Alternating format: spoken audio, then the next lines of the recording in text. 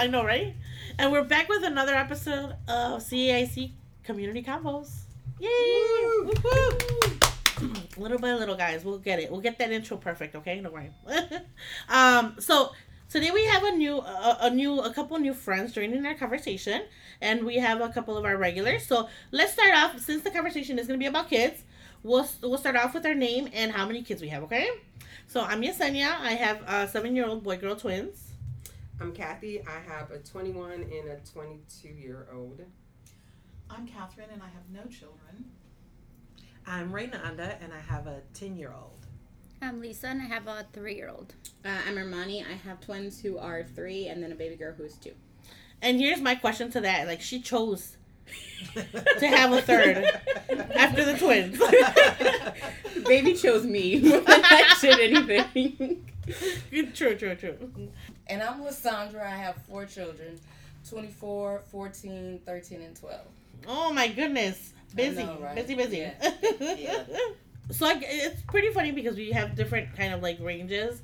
Like for me, my kids, we live in an apartment, so it was, I was over being home with them within a week. Like I wanted them to go back to school so bad. And I'm sorry to all the teachers, but I was one of those parents like, can they just go back, please? But how was it for like some of you that have like older kids?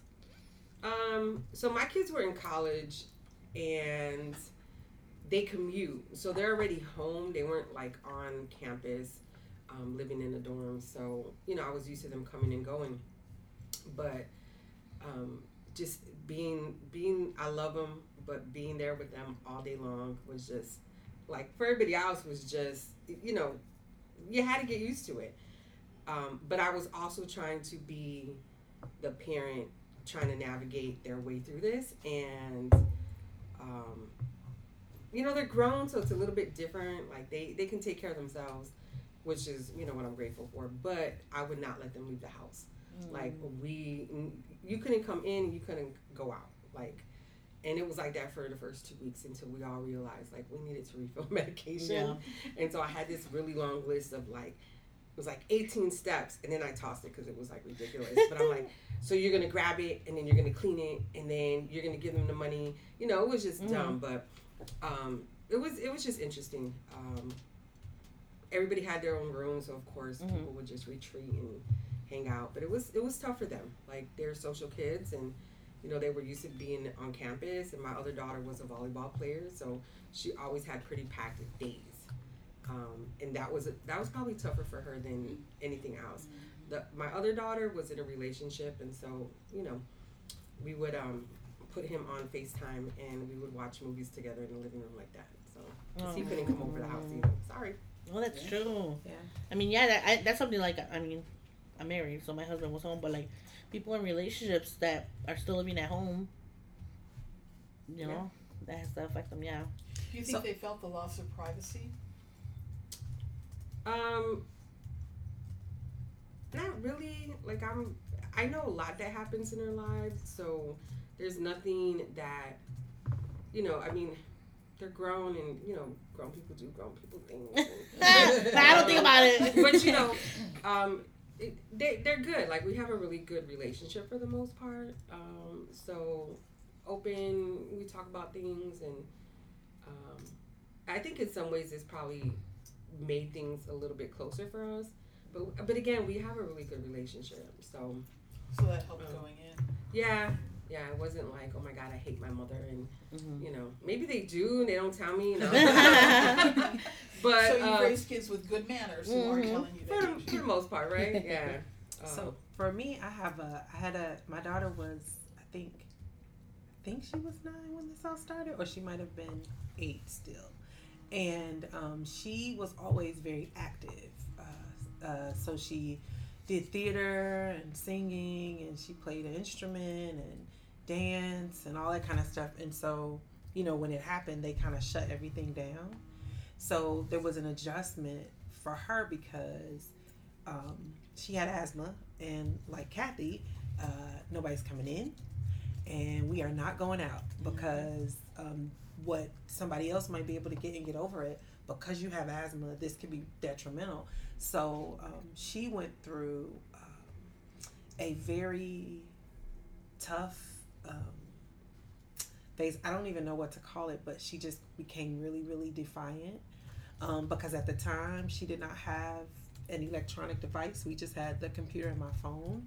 And so we did end up having to pick up an iPad so she could at least talk to her friends that way and have some kind of social interaction, which I so regret, but it was needed and necessary because I saw the damage that it was doing to her mentally and emotionally, not being able to be with kids. But I had homeschooled her up to second grade. So us being at home learning, that part was easy. And then when I started working, it became a real challenge because she didn't understand that just because we were home together, like you can't just barge in because I'm on a call, or you can't stand over me and keep tapping me while I'm trying to finish a call. So we went through that kind of adjustment. But other than that, it was okay. I did notice because when we went to remote learning, the learning became it was not rigorous at all. So she would get really bored really quickly, and she started to become a problem on the camera because she'd be like doing flips, and she was in her bedroom, and she'd turn her camera off and go read a book or something. So she kept getting in trouble, which she wasn't doing in school. But it all worked out in the end. So. Do you think having her watch you work at home has changed her view of you? No, actually I don't, because in the beginning I allowed her to do that, but then we ended up buying walkie-talkies. And my office is in the basement, and her bedroom's on the second floor. So that's the only way that we could communicate via walkie-talkie. So very cool. Which gives her a fun way to communicate with you. You know. So how is it with little ones? Because 3 years old, your daughter, you said is 3, right? And then your little one is 3, Armani too. Yeah. So the twins are just turned 3 in October, and the baby just turned 2. So when everything happened, the twins were 1, 2, I don't know, whatever that math is. And the baby was newborn. So the baby was born actually in 2020. So she was born February 2020, and then a month later the city shut down. So she was born right at the whole start of everything. Did either of you have any trouble like finding things then, like baby formula? Like how was? I mean, I don't know if you breastfed or not, but like baby formula, diapers, what was that scarce? Because I know like remember the whole toilet paper situation. Everybody went crazy. Yeah, the pull-ups were actually hard. We were potty training at the time, and her sizes were never available, so I had to get the biggest diaper they had. Oh my gosh. That was pretty hard.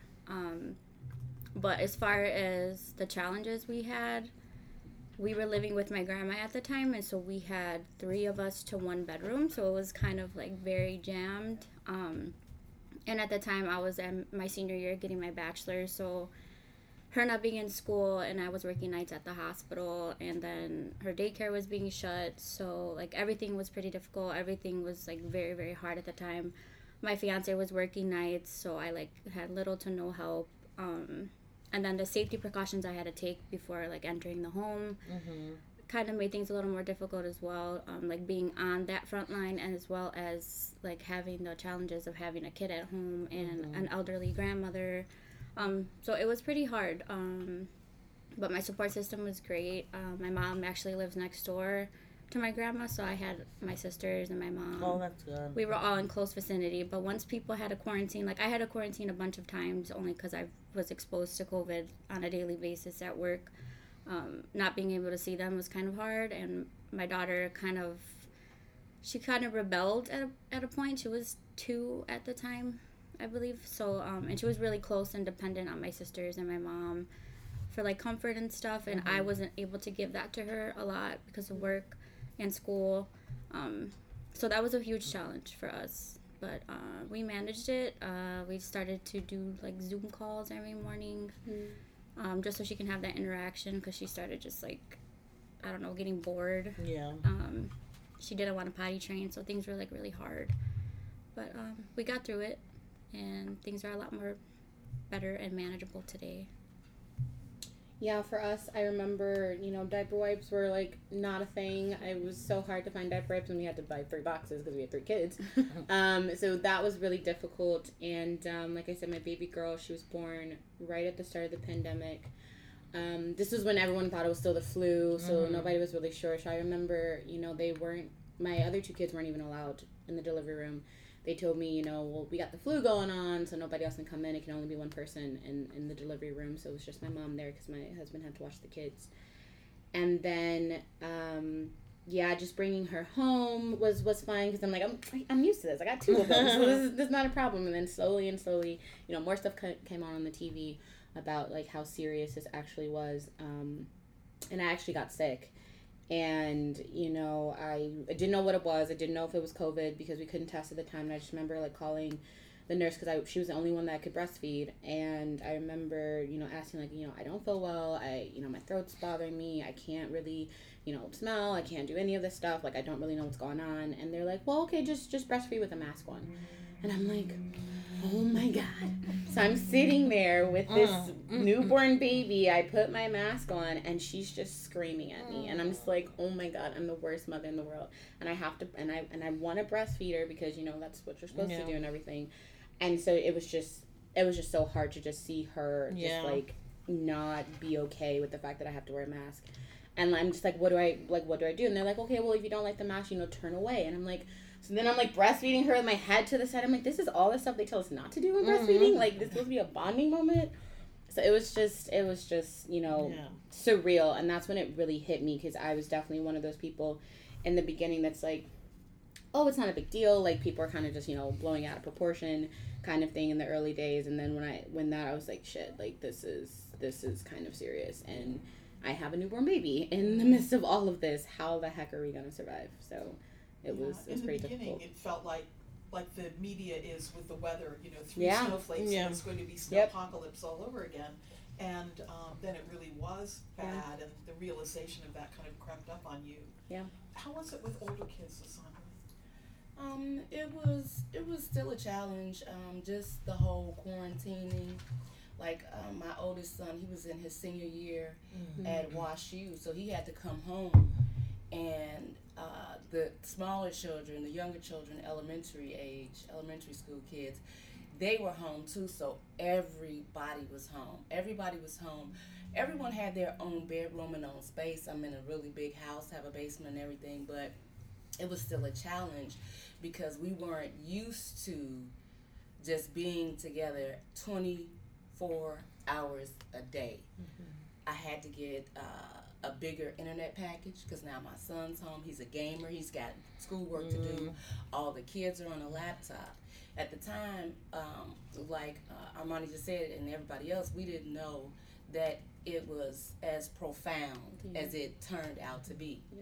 When everything first happened, I was working for SCR, which is a vendor for PACE, to transport people with disabilities.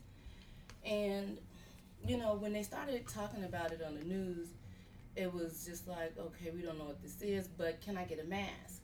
They didn't provide us with anything. So one morning I went to work and they were saying that there was a Auburn Gresham community member. The first person to die from COVID was one of our riders. And so I started working like 3:45 in the morning. I did 5 hours split shift. So that whole morning from 3:45 to like 8:45, I'm just just disbelief because I have to make a choice. Yeah. My mother has bronchitis. She helps me with the kids. Yep. My kids have asthma. And it's like, okay, this is a respiratory issue. So, I mean, I wrestled with it the whole 5 hours.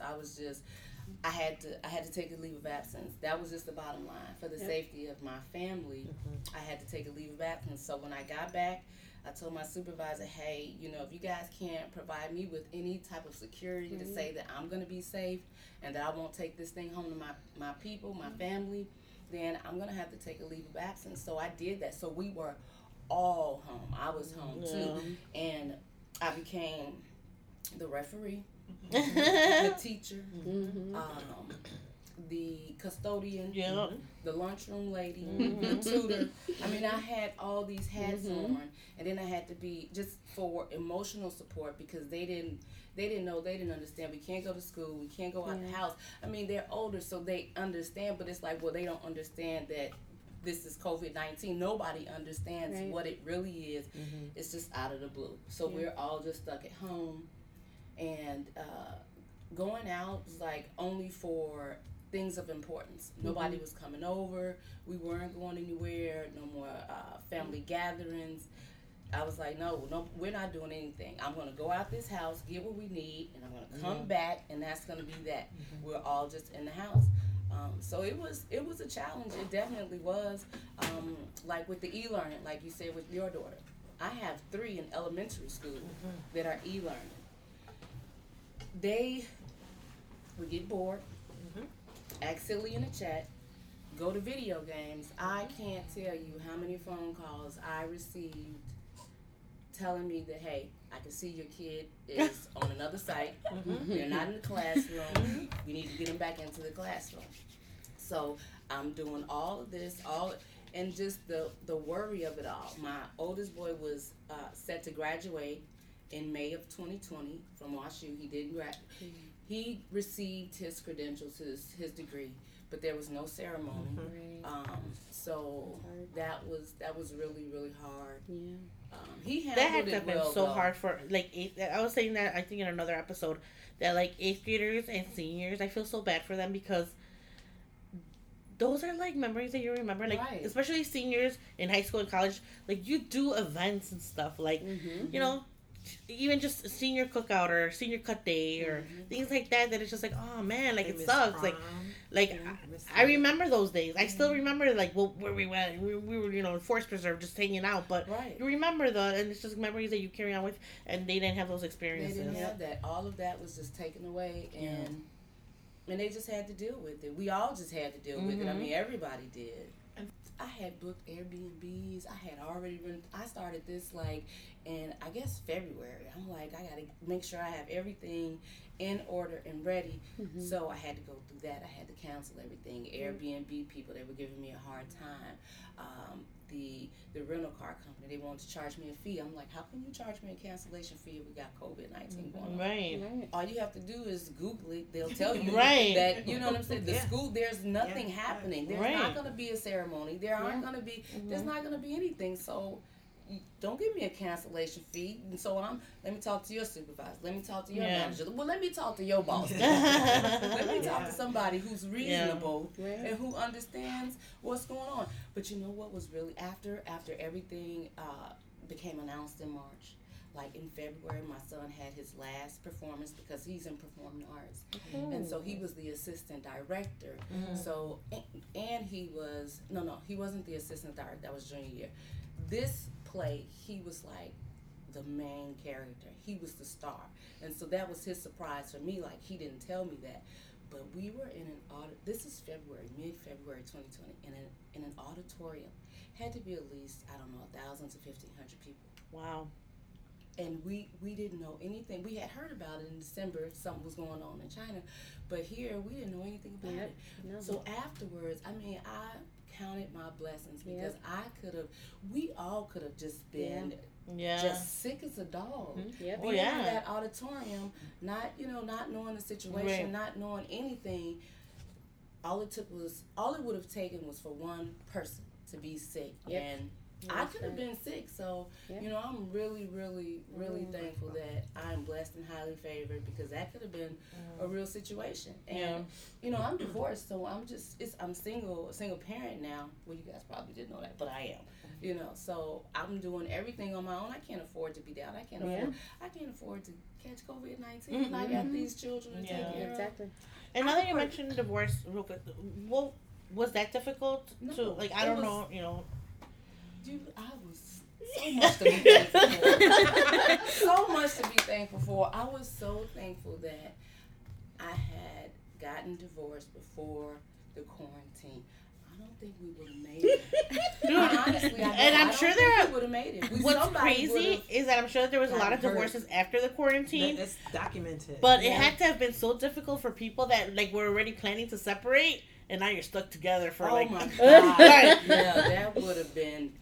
Yeah, no, that happened to my brother. They had already separated and had started the paperwork for divorce, and the court shut down completely. And they had already kind of agreed, basically, about child custody and stuff, but they weren't divorced until this last summer. So it took them, 18 months for a process that I think usually takes about 3, and they didn't actually have a court hearing. So yeah, I mean, pandemics were hard on relationships, but they were also hard on just like all of the official stuff that you need to make transitions, getting married, finalizing. And that was actually for us because we actually got married during the pandemic. The day we had our reception was the next day the city shut down.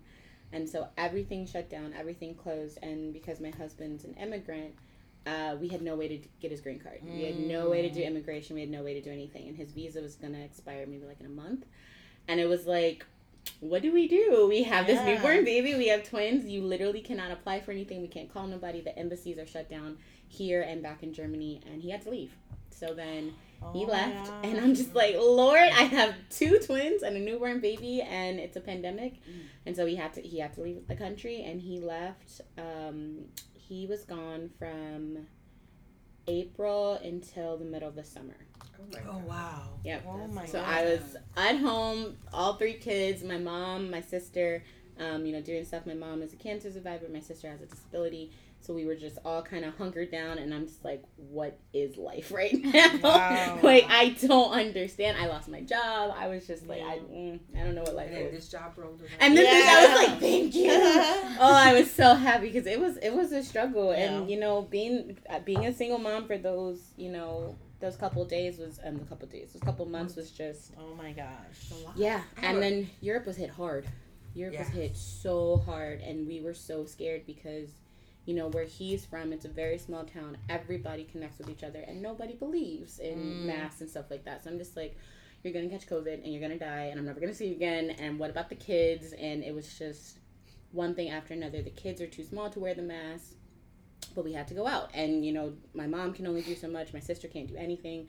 It's on me. It's on me to be mom to my kids. It's on me to be the woman of the household, pretty much. So, like going to the grocery store and stuff like that, I had to take the kids because my mom can't watch all the 3 kids by myself. I can't leave them someplace, and it's just like, oh, and of course everyone's, they're so cute. I'm like, yeah, but stay away. Like, please, stop getting in their faces. I know that they're cute. I birthed them, but please, go away. This is before, like, grocery delivery was a thing and all these other things. So it's just like, it was a struggle. And then hearing what he was going through over there, they shut down a lot quicker than we did. There was so much with even the planes, even coming back here was such a struggle. They almost didn't let him come back. Oh my gosh.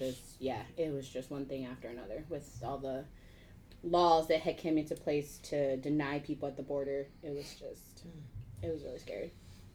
So I have a question for you. For your 2 older kids, what kind of pushback did you start getting from them in terms of, like, how you were handling the household? In terms of them, like, because they're older, right? And there's a different, like, social kind of engagement that they have with.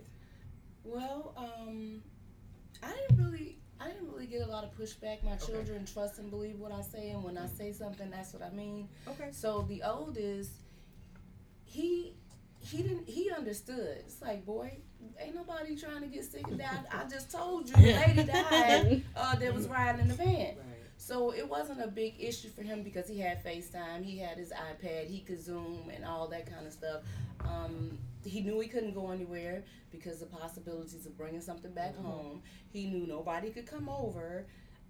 And then the one under him, who's now 14, he's kind of like an introvert. So, he didn't have any big issues. He was so happy for e-learning. He was like, good. I don't have to go to that place. This is where it's at. But he's also a gamer. So I'm getting, the calls. I can see he's on another page. But yeah, I didn't get pushback at all. I mean, I got some pretty good kids. Yeah. No, my kids, I was just wondering, like, because we would talk about what their friends were doing, and I'm like, their mom has this, and their mom is sick, or their dad has this, and I'm just like, and they're just out, and I could not, I'm like, y'all couldn't come back to my house. Like I said, I didn't come out until like Mother's Day, I think. And then we set up the tables in the yard. So like my brother came over, my sister came over, my mom came over, and everybody just kind of sat, kept their distance, and had their own table. My nephew was born in February of 2020. Yeah. So we saw him once and then didn't see him again until Mother's Day. Yeah. So we missed out on a lot of that, but you know, I mean, you have to. For some of us, it just wasn't that difficult to say these are things that we don't need to expose ourselves to and then have to worry about later. Like my mom lived by herself and she lived around the corner, so anything that she needed, like we either had it delivered for her, or my sister would pick it up. My sister was a grocery runner because I wouldn't go outside either. But my kids were, you know, I mean, they were good. Like they set up Instacart. They ordered that stuff. I sent them out for everything. But we did buy them a PS4. So I have a little story behind that. I talked about it in the first episode, but they're like, can we get a PS4? And I was like, sure. Like I'm saving money. Like nobody's cars are going anywhere. We got a reduction on it from the insurance company because they know nobody's driving. And I was just saving money, so I was like, yeah, sure, we could make that expense. Tax time, right? Why not? So we ordered the PS4 and we ordered 2 controllers, and they're like, let's go to Best Buy downtown. I'm like, I'm not going anywhere. Like, what don't you understand? Like, fomites, they exist, like on you know, cardboard. I'm like, no. And so, you know, we're watching what's happening in New York, right? Like, New York is a hot spot. And the controllers come in first, and you know, we wipe it down, all that good stuff. And then we find out that the package, the console, is coming from New York. And so I'm just like, you're gonna burn it all. It's not coming in the house. And so they delivered it, and the back door has, well, both doors on the side, the one to the basement and the one to the house, have awnings. So they placed it underneath the awning and back door. But it was raining that day. And, you know, that turned into a little bit of a confrontation about why it needed to come in the house. And I was like, well, you could bring it into the basement, but it has to stay down there. But yeah, it was just, you can't leave it out in the rain, Mommy. And I'm like, yes, you can. Yeah, you can. You got COVID on it. Stay out there, too. One of the biggest challenges, I think, for my daughter was her close relationship with my mom. And so my mother, I feel like she didn't take it very seriously, even though she was about to turn 80. And there was a constant flow of traffic at her home. So my nieces and nephews and their children, and then she was very upset with me because I was just like, I'm not bringing my kid over there because I see them on social media. Right. And they have, like, nothing about what they're doing has stopped, which means whatever happens to them, it's going to come to your home. And sure enough, one of my nieces did get COVID in the early part of this. Luckily, my mom's doctor got to her and kind of told her, like, listen, what are you doing? Because we have the same doctor, so of course I had to make a phone call. Like, she won't listen to me. They have her believing that this is nothing, and I don't think that it's nothing because at our school, we got hit hard with this new flu. And so kids were being out for 2 to 3 weeks at a time. And so, you know, we're all trying to figure out what in the heck is this? And then December, before we got shut down, one of my friends' husbands got sick, and we had all planned on going out for New Year's Eve, and she called us, and it was kind of like, I didn't think I'd be burying my husband this soon, and we're all like, what? Here we come. And she's like, no, it's nothing you can do, and they're putting him on a machine, and we're all like, but he was just coughing. What the heck, you know? But later, now we know what COVID did, but we did not see my mother. We missed her 80th birthday party, and I don't think we saw her probably until, like, I would take things to her house and put them on her porch, get in my car and say, hey, come get your package off your porch, because she doesn't live in the best neighborhood. But I would not go in her house because I was just deathly afraid. My nephew got COVID, didn't tell everybody. He went to a get together with the family. Everybody else got COVID, you know? So for me, it was like, we just cannot come around because you guys aren't taking it seriously. Yeah. And I did notice my daughter being very angry with me because she was used to spending a lot of time with her grandmother. But, you know, you have to kind of make those decisions, especially for a 10-year-old, because they don't really understand. So, but then what we did do to get through it is I'm in the mom's group. So we all decided, okay, we're going to all live in our bubble so that our kids can be together because they're all the same age. They used to do everything together, so we can keep it that way. Mm-hmm. And I want y'all to know we kept COVID at bay until just recently. We had a get together for Christmas. They do an annual Christmas party. And we were already getting together when my friend got a notice that her daughter had been exposed by an after-school teacher. Mm-hmm. But we were all already together. And so that Saturday, that was a Friday, so that Saturday, she's like, oh boy, my daughter's got symptoms. That Sunday, she's like, everybody go get tested. She's got COVID. Wow. So what ended up happening was 2 of the girls that were there, 2 of the kids had COVID, 2 of the parents had COVID. So COVID has its own mind because we did not have on masks because we had all tested just to make sure. So none of us had on masks. You know, kids, as much as you tell them to separate, they're not going to do that. Mm-hmm. So of course everybody was paranoid. But it, you know, I don't know how it chose who it chose. But we did get through COVID with that group. There's 7 moms, 8 kids, all girls. And that was a real help for us because, you know, at least once a month we could go to one place and get them all together. So that did help. I know this girl that did the same thing, that she quarantined with a family friend. Basically, like they both kept in their circles and tried to like not go out, but so they were able to like have play dates with their kids. She's like, no, I would have gone crazy. I'm like, no, yeah, I'm glad my kids had each other because they were driving me insane. So at least they can sometimes play together.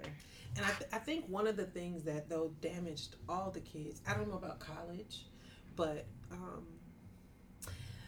because of, I guess, access to learning, I think that learning I think our kids are very behind.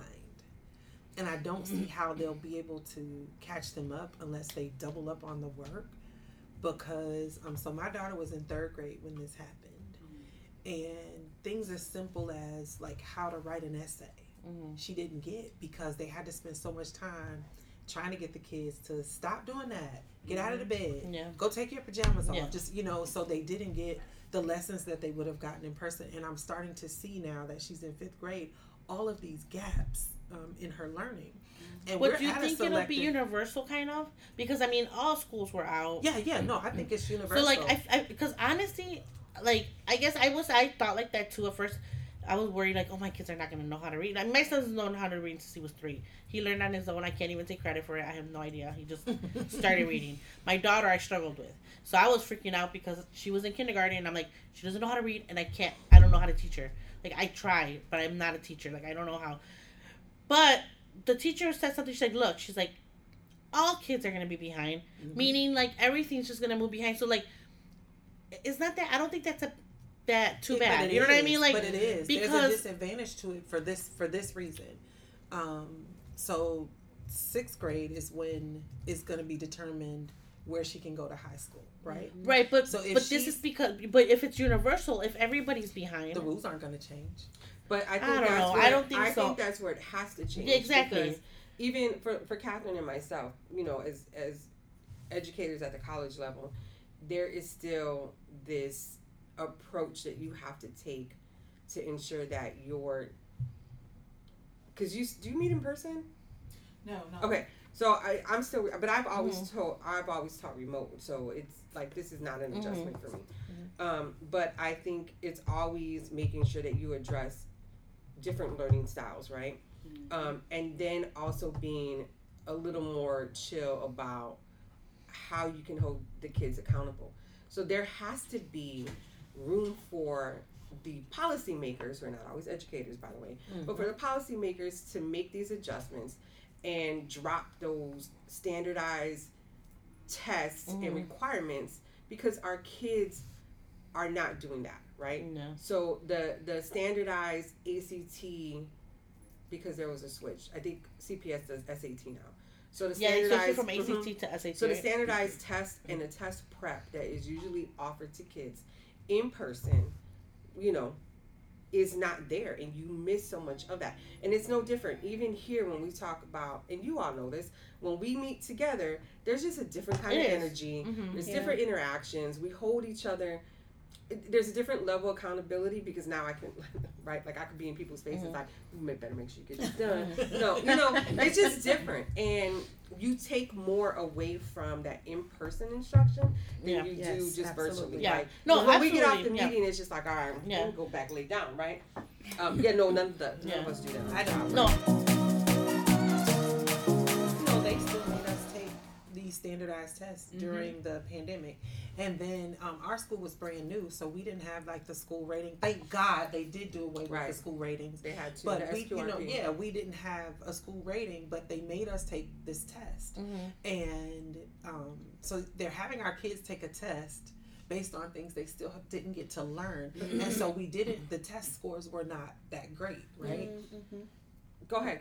And so parents are worried and concerned. And now for me, because I am that mom who, when I saw, it was like I saw, okay, they're making you take a test on what? And then when they send this stuff home, I'm like, she doesn't even know how to do any of this stuff. So I try to show her some so that at least when you take the test, you'll still be at the same level that you were, at least, because you know how the test will go. If she guesses one right, she's going to get a problem that she doesn't know how to do and is not familiar with at all. But our school, so the year prior, our test scores were way this next year when you make us take this test, when they really haven't been learning, our scores become super subpar. What school? But I think it's Bronzeville Classical School. It's a brand new school. It's CPS. It's a selective enrollment. So I'm gonna just kind of make a guess at why that was still necessary, and it's probably the new baseline, right? So it's less about what did our kids learn and how are we gonna let's test them on what they've learned based on, we know that these schools and our kids missed out on a whole lot, and this is the baseline for where we're going to measure kids' growth moving forward. I've always opted my kids out of the test because I'm not a believer in that. You could do that. Yeah, you got. Yeah, we just let me find out. I've opted my kids out of all the testing because I'm like, I'm not going to stress you out over that stuff, and we know that this is not a true measure of what you learn. That's true. And I tell my older kid was stressing over her ACT score, and I'm like, I got a 19 on my ACT score and still got 3 degrees. See, but I think more for us, there was no option to opt out because they had nothing. An option. But they had nothing to give us our. And they're not going to tell you. No. I'm saying at our school though, they had nothing to. We had to do something for them to be able to give us a rating. Yeah. Because that was our first. That was our first. Got it. Because we started out K through 2, so we didn't even have a 3rd grade class. And then when we got the 3rd grade class, it was like, well, this is the only way you can get a school rating, because what we did learn later was that none of the other selective enrollment schools took the test. So it was like, okay, so then why did we have to do it? But and I also think this is an opportunity for parents with kids in CPS to really push back on, not push back, but to talk to LSCs and let LSCs be the voices for them, for the school board, to let them know that whatever selective enrollment criteria they have, they're going to have to relax that so that these kids still have that opportunity. So there's a meeting tonight about that. And that's one of the things I think that came out of parenting in the pandemic. A lot of parents have been very vocal. So there's a thing tonight where they're supposed to talk about redoing this whole selective enrollment process, because actually what I did learn was that over the years, because people would have to test into different schools or whatever, they tested kids, but the rules were very, very relaxed. So kids who normally wouldn't have had an opportunity to go to like a what they call it, academic center or different things like that, they actually were able to. Is that me? Mm-hmm. They actually were able to get their kids into those schools and stuff because there were no rules. But I did notice though, as a challenge, that was a huge challenge for the parents I know. Worried about, okay, so how are they going to catch up? I'm noticing that my daughter, her reading comprehension has dropped, or that my son's not doing so good in math. And, the teachers will always tell you, well, teaching is our superpower. And it's like, okay, we're about to be at the end of our first year back, and I still see the same issues. I think people, teaching at the college level, what you see is the cost of the pandemic in mental health terms. For children, we don't always recognize that something is about, the kind of background stress of the outer world, their parents' worries, broken connections with larger community. We just see that they're not concentrating, that they're doing backflips instead of paying attention to the online class. I do think that they'll catch up, and I think that for a lot of kids who are cognitively not quite there yet, that extra year is going to make learning long division or essay writing a little bit easier. I think over the course of 5 years, a lot of those deficits are going to go away. And I hope so, because even my college student was like, okay, I got this medical class and a lab. How do I do a lab at home and I don't have equipment? Where I don't have the materials and the supplies. And I was like, man, that's a really good point. But that was the same thing with my younger daughter when they were like, okay, you need to take a CPR class for this nursing class. And I was just like, you ain't going nowhere. Like, what's the setup? And they had a really good setup. And I was like, all right, but we're going to decontaminate you when you get home. But, clinicals, all that. And I'm just like, I don't know, baby. You got to go live in a basement. You can't come back up here. But, you missed out on a lot of that hands-on stuff. She got her a phlebotomy kit. And she's like, all right, pull out them arms. I'm like, hell. Nope. Lisa, I wanted to ask you about coping with daycare, because I know your daughter's in daycare now. How was that process of finding a good daycare, helping her adjust to that? How did the pandemic complicate that? Well, she's been in daycare since she was 6 weeks old, pretty young, but I had to work, I had to pay for school. So she adapted really soon, but when this hit, finding childcare wasn't ideal. My mom had to work, my grandma had to work, basically my whole support system had to work. So that's where I did have to make some changes as far as my job, which is why I started working nights, so I could be with her during the day, which is kind of hard. I pretty much was up majority of the day / night, so it was pretty difficult, and I got to sleep maybe around 5 p.m. But she was taken care of, so that was my biggest concern. But it was manageable. We got through it. I graduated, so that's all I really worried about. And then her daycare really wasn't closed that long. I was really grateful for that. They just cut the attendance in half. So they allowed half of the students to attend the classroom. Luckily, she was part of it because she's been there for so long. So I was grateful for that. Okay. Yeah. Do you know how they made that decision? I don't, but I was really cool with her, teachers and stuff. So I communicated with them very often. I told them I really need this daycare. There's just no way I can just keep doing this. So she was, they were like, she's been here so long. We're gonna take that into consideration. For those who really need it, which everyone does, but I was just super grateful that she was able to stay. They weren't closed for majority of the pandemic like CPS. What kinds of restrictions did they have? The protocols were very crazy. She was 2, I think, and she had to wear a mask. It's not really ideal for a 2-year-old. Even now she's 3. But we're not allowed to go in the building anymore. They weren't allowed to bring their own blankets or anything. So I'm hoping they provided that stuff for them. They were just able to start taking their water bottles back. So as far as like hygiene and everything in there, I'm assuming everything was up to par, but we couldn't go in. Our temperatures had to be read before we even let them in.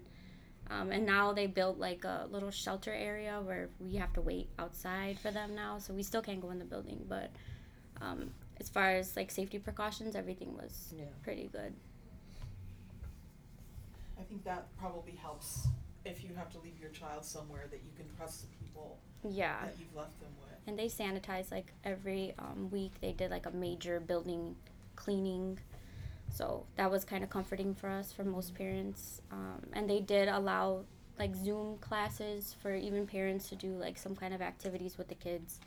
So if they did have to miss school, I mean, they're young, but they still need that like interaction. So the fact that they held those Zoom meetings for parents and for the kids was like really beneficial, I think. So Armani, did you what with your little ones? Did you have to deal with daycare and everything as well? So we actually couldn't do daycare, kind of like the exact opposite. So a lot of times when we were looking into it, a lot of places were like, no, we're not taking new kids. And to be honest, I was kind of made to feel really guilty about even considering putting them in daycare. Like I said, I was by myself. I had the 3, and I'm just like, I would have liked to have a little bit of a break and everything like that, but it was a lot of guilt coming from my family. It was a lot of guilt coming from just pretty much everyone, just like, how could you send your kids out there in that type of environment? Which was really hard for me, because I'm like, I was fair. And I'm talking about mom guilt, right? Like, not fair at all. But that was the thing. Everyone's just like, don't send them to daycare. There's no freaking way. You're gonna. One of my family members even told me, like, if I send them to daycare, like, they're gonna die. And I'm just like, oh my thank you, love you. This is why we're family, right? Love it so much. So yeah, I just had a lot of guilt about it. And then when my husband did come back, we legitimately thought about it, because I started working here. I'm going to school, and it was just like, he's stuck at home with all 3 kids. We couldn't go to the park. We couldn't do a lot of the stuff where it's like we would have had more family support. Well, not family support, but like support from friends, like peer groups, support groups, anything like that, because everything's just closed and we just had no time for nothing. A lot of places are just like, no, like, you can't, we're not taking new kids, you can't bring them in. There was just so many issues. And then there was the mask issue. My kids don't wear a mask. They got it excused by their pediatrician and everything like that. And it was just like, it was very difficult for, especially my son. He has an IEP, and it's just really difficult for him to just have something on his face the entire time. It's just like, it just isn't something that he can do. And it was just difficult because, they had all these restrictions. And it was just like, that just didn't work for our kids. It wasn't how I knew about it beforehand when I had kids, where it's like, oh, you can just come in, maybe it's like a half-day program, something like that. It's like, no, they are stuck there from the entire day. And I'm like, well, my kids don't nap without us. They don't know how to use a bathroom. Like, they're still really young, and we can't come in to support. And it's like, well, my kids need that support. There's no way that they can do it. Even now, like, we're looking into it, and it was interesting because right now I know you're talking about testing. And it's actually kind of interesting because to get into some of the preschoolers, my kids have to test. And I thought that was, kind of like, wow. Like, these kids literally were born during a pandemic. Have not gone to play groups, anything, no mommy groups, nothing. But now they're expecting them to test to get into preschool. And I also come from a selective enrollment background. I tested into high school. I went to Walter Payton. I tested into grammar school. And so it's just like crazy, and I couldn't help but think about that, like this idea of like they literally have no exposure to anybody. Like, they were in a bubble because they were I had a newborn. We had to stay in our little bubble, no exposure to anybody, and now you're expecting them to test, to even start education, to start going and meeting friends and everything like that. And it's like, what the hell am I testing them? Am I testing them? Skills. Right, I'm testing them on social skills. They never had There was a time where, like, we would go to the park almost every single day, and then it was on the news, and the mayor said, don't go to the parks because they're not cleaning them. That was the only time that they would go out and be with other kids, but then they said they weren't cleaning them. So I'm like, shit, well, we're stuck at the house. We're not going up and down in our apartment. Our apartment had, our apartment building had COVID exposures, I don't know how many different times. There were people positive in the apartment. So, we used to take them downstairs to do laundry. We stopped doing that because people were positive. So it's just like, to test these kids on things they literally had no chance of even doing. It's just like, and this is just to get into a good school, right? You know, neighborhood schools, depending on your neighborhood, are not always the best. And you want your kid to have the best opportunity possible. And it's like, well, you know, they're already kind of set up to fail in a lot of instances because we just didn't get that support. Yeah. So I'm hoping, you know, we want to get them in school now that things have kind of slowed down, I would say. But, you know, with the summer coming, it might pick back up and be more and worse. Hopefully not, fingers crossing. But, you know, that's something that we're still really looking into to try to see if they could go into school, because there's just a lot of challenges with trying to get them back into school, or even just start school in the first place. Yeah, how do you think your parenting has changed, you know, compared to what you think it might have been during the pandemic? Things that you would have chosen to do that you now think, I'm not going to do that, or things that you wouldn't have done before, like buying the iPad for your daughter and loosening up on screen time. How do you think it's changed? For me, I'm probably even more skeptical of everything. I told her we'll probably be wearing masks till 2024, which, you know, she's okay with it because we've lost a lot of people to COVID. And I wasn't real big on going to people's houses, but it's even worse. So, like, I think that I am a much more precautious parent now. It's kind of sad because I think she'll miss out on a lot of things, but it's what gives me peace of mind. So I think I've become a more cautious parent. I agree. I agree with her. I've become more cautious too, and I really honestly don't think that my family, they will ever stop wearing masks. I mean, we'll be like every news segment I've seen from China, every day of the year that they showed, everybody wore masks, and that's pretty much how we're going to move about and how we're going to function. And my kids, they're okay with that though, because once I got this job and I started learning so many things, I would share with them. Well, this is why we have to do this way. Well, this is what's going on now, and this is what's happening now, and it's a mutation, and oh my God, and so I would share with them so that they would know and understand. Hand sanitizers all around the house. There's a soap dispenser, kitchen, bathroom, wherever. So yeah, I'm definitely a more cautious parent as far as parenting is concerned with family gatherings. I have ventured to a couple of gatherings, but they made me angry because, you know, at I would say the two that I attended, you know, some folks are just like, well, I'm not getting a vaccine. It's like, okay, well, why aren't you wearing a mask? Yeah. Then? If you're not going to get the vaccine, then why aren't you wearing a mask? And I'm talking about these are family members, family friends. And it's just like I had to, because I'm used to family barbecues in the summer and birthday parties and things like that. So giving that up during the beginning of the pandemic, it was hard. During the pandemic, it was hard because we were used to that. My kids were used to that. They know, they could tell you when it gets to that time of year, it's like, hey, we got a birthday coming up. Yep. There's going to be a party, okay? What's going on with that party? Something's always going on every weekend. But they know when these birthdays come up because we have parties. Yeah. So, like I said, I ventured to a couple, and to me, anybody can do what they want to do, but I think it's just, you know, blatant disrespect when you refuse to get the vaccine and then you refuse to keep your germs to yourself. Yeah. You know, and then you want to greet me with a hug. Have you been vaccinated? Oh, we won't be hugging. We won't be doing that. You know, and I find that very disheartening. So moving forward, I'm not even sure what my participation level will be when it comes to these gatherings and things like that. And I know my kids, summer's coming, birthdays are coming. They're going to want to go. And I'm going to have to let them know, hey, they're not doing what we're doing. So we have to stay safe. We've been safe all this time.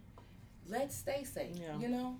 I don't want to get sick. They don't either. They have asthma. It's acute asthma, but it's still asthma. Right, yeah. So, I'm going to be very cautious moving forward, and I'm going to keep the things that I've learned about wearing masks and the importance of hand sanitizer. I'm going to keep those things with me moving forward. I find myself like super sensitive every time, somebody 8 feet away has this slight cough and it's like, was that a dry cough? Back off. Right. When somebody coughs or sneezes, everybody in the store looks around like, who was that? I know, that's why I say I have to pre-warn people, like, I swear, I already checked, this cough is this. FYI, it's just allergies, according to my doctor. But it's crazy, like, how things are changing, how things are going to change. Just really quick fun fact, my kids, anytime it's not a fun fact, but anytime anybody dies, they assume it's COVID, and it's because that's their reality.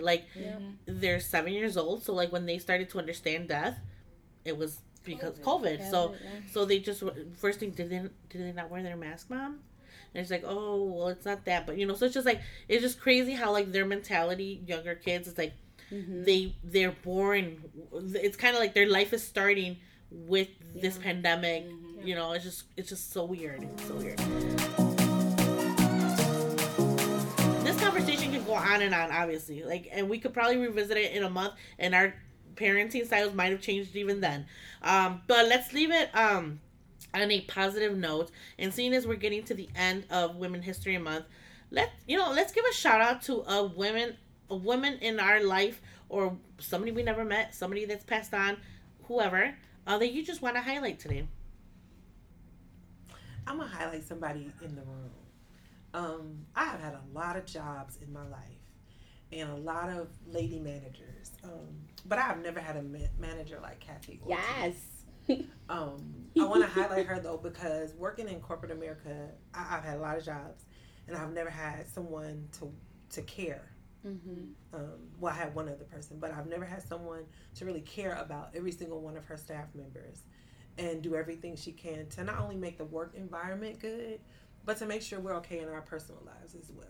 And so I want to highlight her. She's a rock star. I don't know what I'm going to do after this program is over. I don't think that there's many out there like that, and it's going to be really hard once you've had that to go to work, with somebody who doesn't care.